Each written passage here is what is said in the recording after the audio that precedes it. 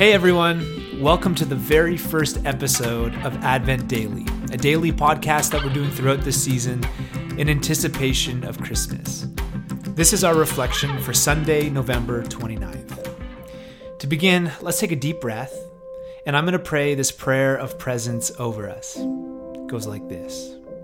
Lord Jesus, in this moment, we believe you want to speak to us in a deep and personal way. May we be attentive to your loving and merciful voice. As we anticipate the coming of Jesus together, and as we take this season and time to prepare our hearts each day for Christmas, it is our hope that we would be attentive to God's loving and merciful voice, that we would be caught up in God's love together. There's two particular scripture passages for today as we reflect together. One is Psalm 31-6, and it says this: Out of the depths I cry to you, Lord. Lord, hear my voice. Let your ears be attentive to my cry for mercy. If you, Lord, keep a record of sins, Lord, who could stand? But with you there is forgiveness, so that we can, with reverence, serve you. I wait for the Lord, my whole being waits, and in his word I put my hope. I wait for the Lord, more than watchmen wait for the morning, more than watchmen wait for the morning. God, we wait on you. That's our heart cry. The second passage for today in reflection is Habakkuk 2:3-4, and it says this: For the revelation awaits an appointed time.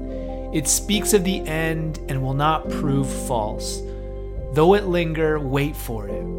It will certainly come, and it will not delay. Eugene Peterson says this. He says, We call this time Advent because it reminds us of what comes from God for the creation of his kingdom on earth. Hoping does not mean doing nothing. It is the opposite of desperate and panicky manipulations, of scurrying and worrying. And hoping is not dreaming. It is not spinning an illusion or fantasy to protect us from our boredom or our pain. It means a confident, alert expectation that God will do what he said he will do. It is imagination put in the harness of faith. It is a willingness to let God do it his way and in his time. Or the great Henry Nouwen says this: A waiting person is a patient person. The word patient means the willingness to stay where we are and live in the situation out to the full in the belief that something hidden there will manifest itself to us. Impatient people are always expecting the real thing to happen somewhere else and therefore want to go elsewhere. The moment is empty, but patient people dare to stay where they are. Patient living means to live actively in the present and wait there. Waiting, then, is not passive. It involves nurturing the moment as a mother nurtures the child that is growing in her womb. And so today, God, we pray for patience. We pray that we would learn how to wait with eager expectation. Wherever you are, let's pray the Lord's Prayer together. Maybe you want to whisper it out. Maybe you just want it prayed over you. But let's pray it together. Our Father in heaven, hallowed be your name. Your kingdom come. Your will be done on earth as it is in heaven. Give us today our daily bread, and forgive us our debts as we also forgive our debtors.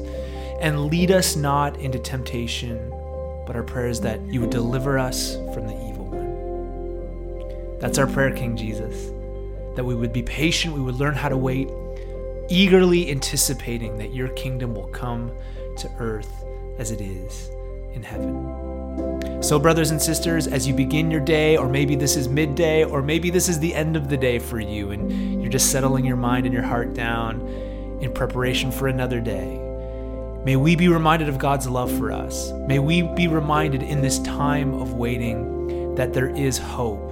We celebrate hope this week in this journey of Advent, and my prayer is that that hope would be rooted in our lives together. So brothers and sisters, may the Lord bless you and keep you and cause his face to shine upon you from this day forth and forevermore. Amen. We encourage you throughout this time, in response to the scripture reading and this reflection, to spend a few quiet moments praying, reflecting, and maybe even writing your thoughts as we reflect on the day. We'll see you tomorrow. Grace and peace.